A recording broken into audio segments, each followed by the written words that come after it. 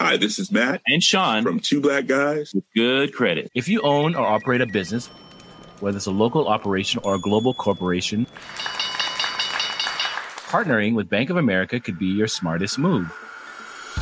By teaming with Bank of America, you'll enjoy exclusive digital tools, award-winning insights, and business solutions so powerful you'll make every move matter. Position your business to capitalize on opportunity in a moment's notice. Visit bankofamerica.com/banking for business to learn more. What would you like the power to do? Bank of America, N.A., copyright 2024.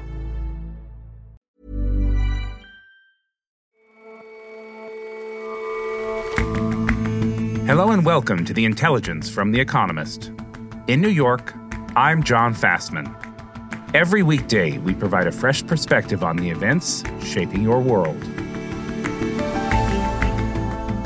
Working from home can be pleasant enough, but I bet your home doesn't have a Michelin-starred chef, rooftop bar, or helipad. Welcome to the new luxury office buildings, coming soon to a big city near you.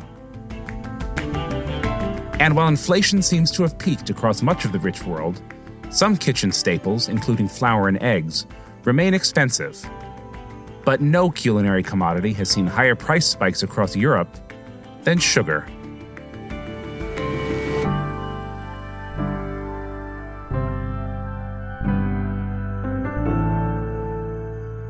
First up, though,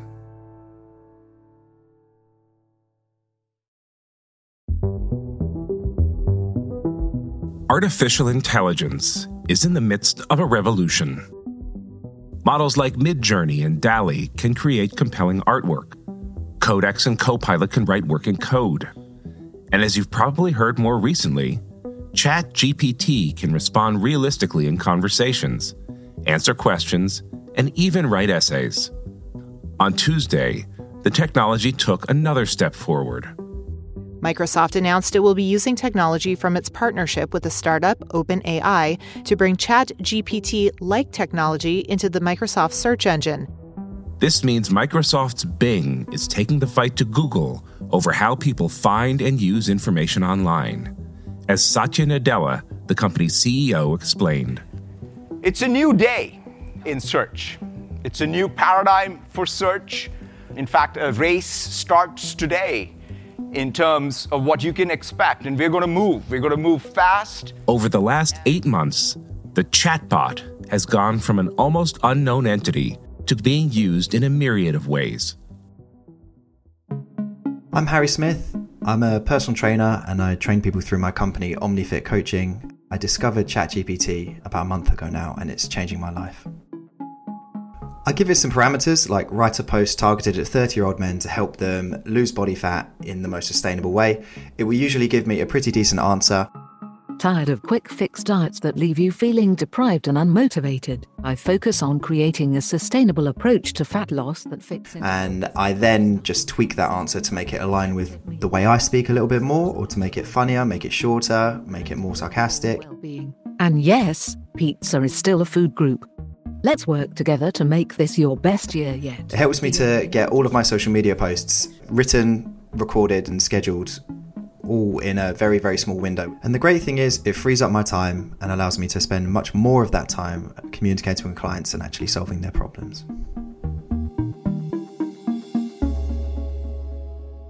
Harry isn't alone. Everyone from artists to musicians and even journalists are now using this technology. And Google is fighting back. It announced the imminent release of its own AI bot called Bard, based on a model called LaMDA, which apparently responds so well in conversation that one Google employee last year claimed it was sentient. The AI gold rush is underway. The big battle that's happening right now is really between two of the largest tech companies in the world, Microsoft and Alphabet, specifically through Google. Arjun Ramani is The Economist's global business and economics correspondent. Microsoft has announced that it's going to be incorporating this new generative artificial intelligence technology through its partnership with OpenAI into many of its products, and it's soon going to be in Bing, the search engine.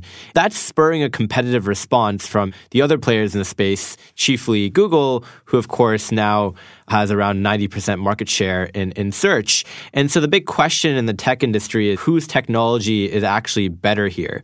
So I decided to do a side-by-side comparison of ChatGPT and Google's chatbot, which is called LaMDA. It's still yet to be released, but we had some friends inside who were willing to help us test them. And we set them against each other on a bunch of different questions, including some math competition questions, the SAT, and we even asked it for some dating advice. And how did they do? It wasn't obvious who was overall better. They each had their strengths and weaknesses. So Google's LaMDA model was a little bit better at math questions. On the 10 we asked it, it got 5 compared to 3 for ChatGPT. And we did several suites of these 10, and it consistently had an advantage of a couple questions. But what's really interesting is ChatGPT actually was a little bit better at reading comprehension, so on SAT questions. And then, you can judge for yourself on who gave better dating advice. We fed the two models some actual conversations from a dating app, and disclosure, it was actually mine. And then we asked them what advice they would give to keep the conversation going. My most controversial opinion is no man is actually 5'11". LOL. For spicy margaritas, La Boda Negra in Soho is the best I've had. Any others you've enjoyed? Yeah, they're really good. Blue's Kitchen also does some. So ChatGPT gave a pretty straightforward reply on what to do next year. Ask about other fun experiences they have had in Soho, or what they look for in a good margarita. LaMDA was a bit more thoughtful on this occasion. You could ask them if they have any recommendations for spicy margaritas in the area. If they seem open to it, you could also suggest going out for drinks sometime to try some new places together. So in that case, both models actually gave pretty tailored advice based on the previous conversation. But in another instance, they were quite generic in response to the question of what other advice would you give? Don't try to be someone you're not, as this will only lead to disappointment. Be open to new experiences, and don't be afraid to let your personality shine through. So it sounds like there wasn't one clear winner, one engine that was dramatically better than the other. So yeah, that's right. But that could change. So ChatGPT got to 100 million active users in January, one of the fastest growing consumer applications in history. And that could potentially give an advantage because it's collecting a lot of data on how consumers are interacting with it, which could then be used to fine-tune the models. But on the other hand, the fact that OpenAI's chatbot, Google's chatbot are neck and neck, and actually there are a couple other startups who have created pretty good chatbots that are up there as well, shows you something interesting about the industry, which is that knowledge about artificial intelligence diffuses quite quickly. And part of the reason for that is a lot of the people who work for these different companies know each other. So basically, the knowledge diffuses because of these flows of people between the different firms. It's actually kind of funny. One of the newer startups called Anthropic, which has built a chatbot that's just as good as these other two as well. And it was founded by 2 former senior employees of OpenAI. And another really interesting feature here is a lot of these AI labs, they're staffed by a bunch of former academic researchers. And so they really want to be able to publish their research in academic journals and go to conferences. So that's another feature that helps with this diffusion of knowledge. So can we step back for a second? And I want to ask, what exactly are these models, chatbots, AI systems that we're talking about? How do they work and what do they do? Yeah, it's a great question. And there's really 2 parts to it. So there's what people call the base foundation model. And then on top of that, there's this layer of what's called reinforcement learning. So this base foundation model, another word for it is a large language model. And really what it means is you're training this big AI system that's really just a bunch of matrix multiplications under the hood. And what it's doing is it's scouring the internet for a bunch of text, like Wikipedia. And it's basically trying to understand the statistical relationships between different words in all of these different corpuses of text all over the internet. And then that helps it guess, if you ask a question, what should be the next word that comes next. And so that's part 1. Part 2, which is really how the chatbots that have just been released build on top of previous technology, is they're incorporating a lot of human feedback to fine-tune the output from these base foundation models. So, of course, we also asked ChatGPT to tell us how these models work. I use advanced machine learning algorithms to generate answers based on the vast amounts of text data I was trained on. And that word vast really matters because training these systems are not easy. In fact, some people in the industry think they're almost like dark arts. That's one of the reasons why all the recent breakthroughs in the field have come from these massively resourced large companies. And why is that? Why do big companies have such an advantage here? First off, they just have so much more money. It takes a lot of computing power to train these really big models on so much data. So GPT-3, which is the name of the model that OpenAI, the creator of ChatGPT, has built, it has 175 billion parameters, which is huge. And there are other models that are even bigger. And so far, at least in AI, bigger has been better. GPT-3 is actually not that different from its predecessor, GPT-2, except that it's over 100 times bigger. And that has given an advantage to these companies that are super profitable and are able to reinvest those profits into this type of research and development. And that's the reason why, the other labs that have really been driving progress in this arena include other big tech companies like Meta and Amazon. But an interesting thing that's starting to happen is a wave of startups building these large language models have started to emerge. So we mentioned Anthropic earlier. There are others like Character AI, Stability. And there are a couple reasons why these startups have been able to compete. One is venture capital funding, which evens the playing field. And so they're raising lots of money. Another example is, in the case of Stability in particular, they were actually able to kind of assemble a group to kind of pool together their resources to build an open source model that they can all benefit from. Though bigger has been better so far, that might not always be the case. When you're able to use one of these open source models, you can play with it, you can fine-tune it for your specific purposes more, and you can actually look under the hood, which for some applications might actually be more useful than having the biggest possible model. Is there a limit, do you think, to what we can expect these models to do? This is a really good question, and it's not super clear exactly when the improvements that we're seeing will stop. I mean, one limitation, of course, is at some point we're going to run out of high-quality online data that we can use to train them. This is another case where ChatGPT might be able to give us some insights. Chatbots can generate data based on themselves, leading to biased or misleading results. To avoid this, it's important to train chatbots on diverse and representative data, and continually monitor performance to adjust training data. So there's an interesting study from a nonprofit Epic that shows that by 2026, we're going to run out of high-quality online text data. So, maybe we don't get that much more out of the remaining data and then progress stops at that point. But, as mentioned, constantly new methods are being developed to do more with less. So what do you think we can expect to see in the near future, in the coming months? So far, we've been talking mostly about language, but a lot of new models are starting to become what's called multimodal. So they can start reading in not just language, but also video and audio, and that could potentially allow them to level up. Another really important thing is how these technologies are going to be deployed commercially. So the main one is Microsoft with its partnership with OpenAI. And as a result, they might have a bit of an advantage in the market because they're the first movers, so they get to collect tons of user data.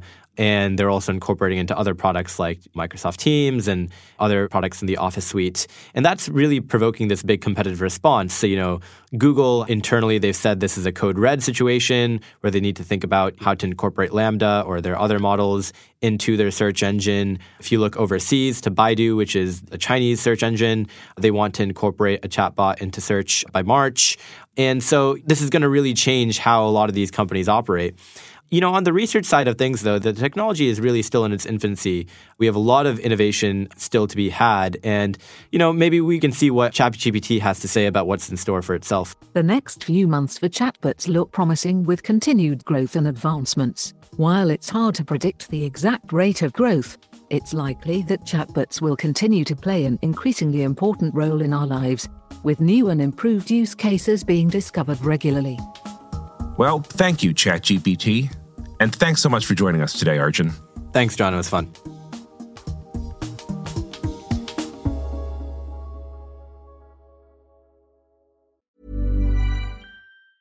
Hi, this is Janice Torres from Yo Quiero Dinero. If you own or operate a business, whether it's a local operation or a global corporation, partnering with Bank of America could be your smartest move. By teaming with Bank of America, you'll enjoy exclusive digital tools, award-winning insights, and business solutions so powerful, you'll make every move matter. Position your business to capitalize on opportunity in a moment's notice. Visit bankofamerica.com/bankingforbusiness to learn more. What would you like the power to do? Bank of America N.A., copyright 2024.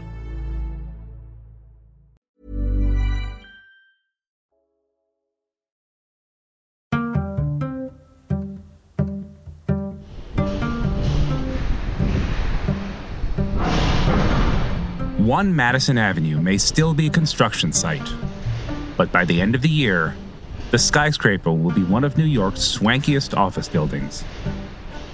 It will have a rooftop garden, a fine dining restaurant, an artisanal food market, and a fitness center with a climbing wall.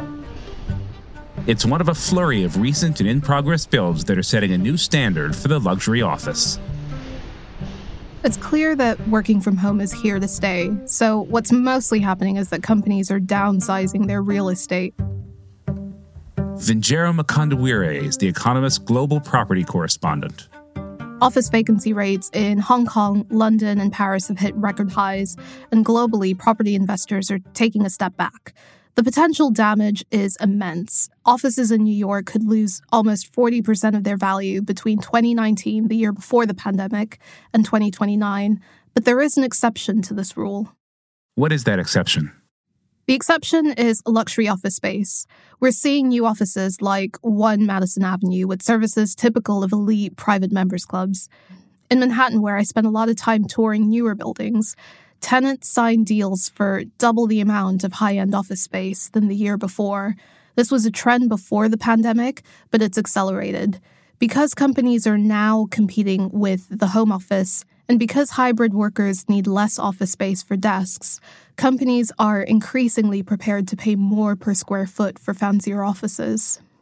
So tell me about these new offices. Just how extravagant are they?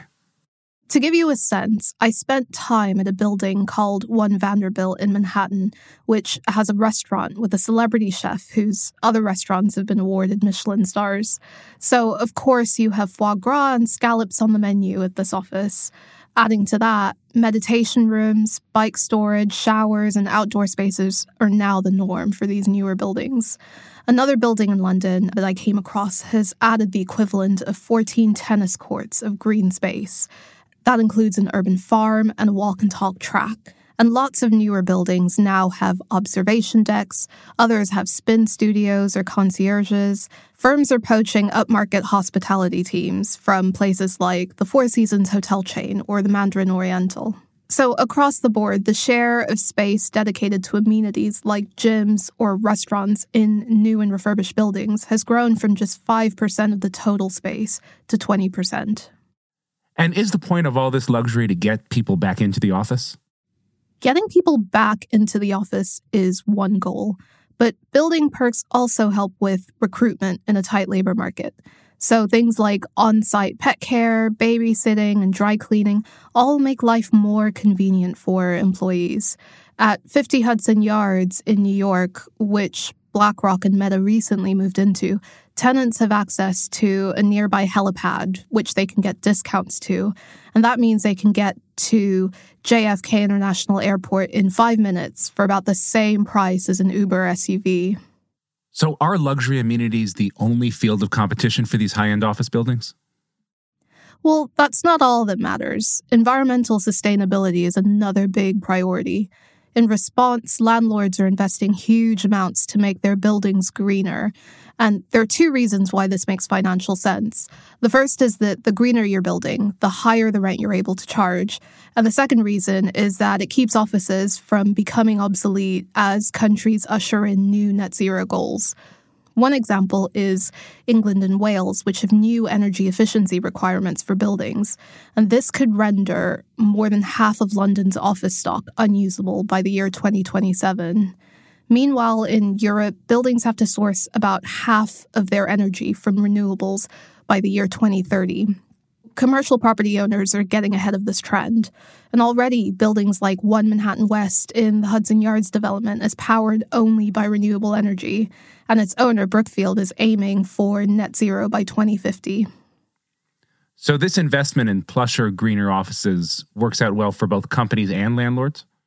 During economic downturns like the one we're currently facing, office space in general takes a hit because all demand for office space is vulnerable. After the global financial crisis between 2007 and 2009, we saw that premium buildings did better than rivals, but the whole industry suffered. At one point in London, prime office rents fell by as much as a third below their peak.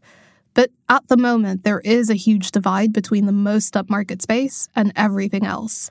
For example, in 2022, companies in New York leased more space in 2 new office towers that are still under construction than they did in all other properties aged between 2 and 5 decades. So we'll likely see more offices, not less, offering up foie gras and climbing walls. All right, Vinjero, thank you so much for joining us today. Thanks for having me, John.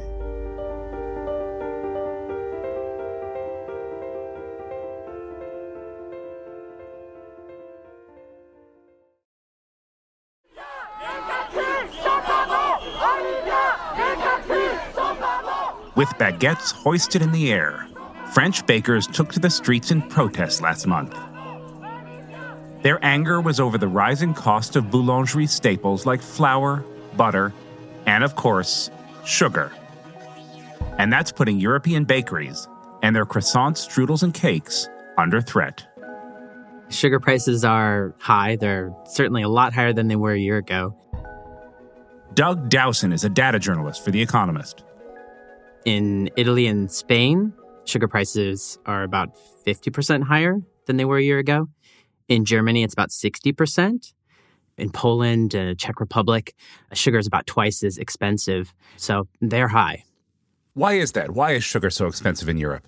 Well, there are two main reasons. One is that the sugar beet harvest this year has been just lackluster. So sugar in Europe, most sugar comes from sugar beets. And European farmers have been dedicating less land to growing sugar beets. And the weather this year was also very, very bad for growing sugar beets. It was very hot and dry in the summer. So production has been lower than hoped.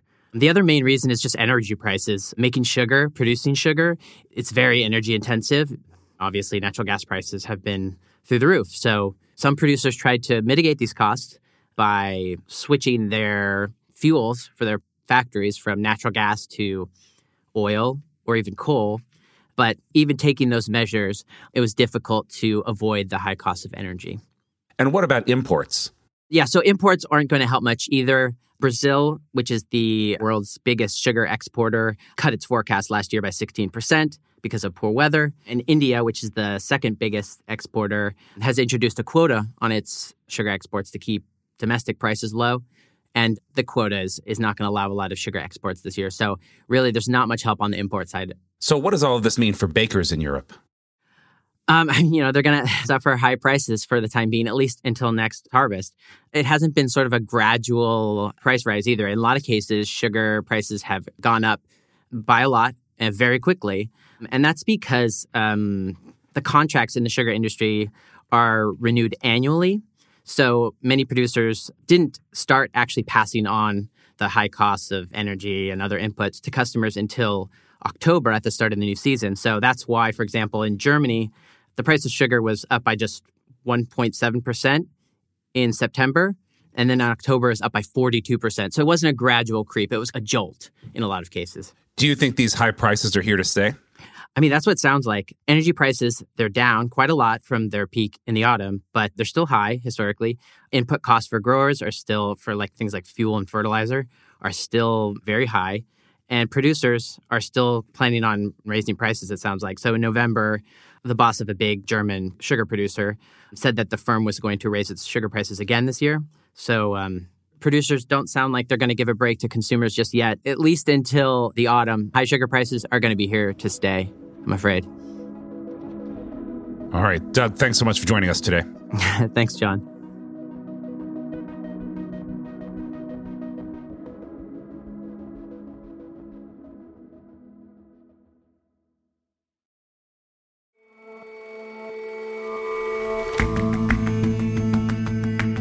That's all for this episode of The Intelligence. Let us know what you think of the show. You can get in touch at podcasts@economist.com, and you can subscribe to The Economist at economist.com/intelligence offer. The link is in the show notes. We'll see you back here tomorrow.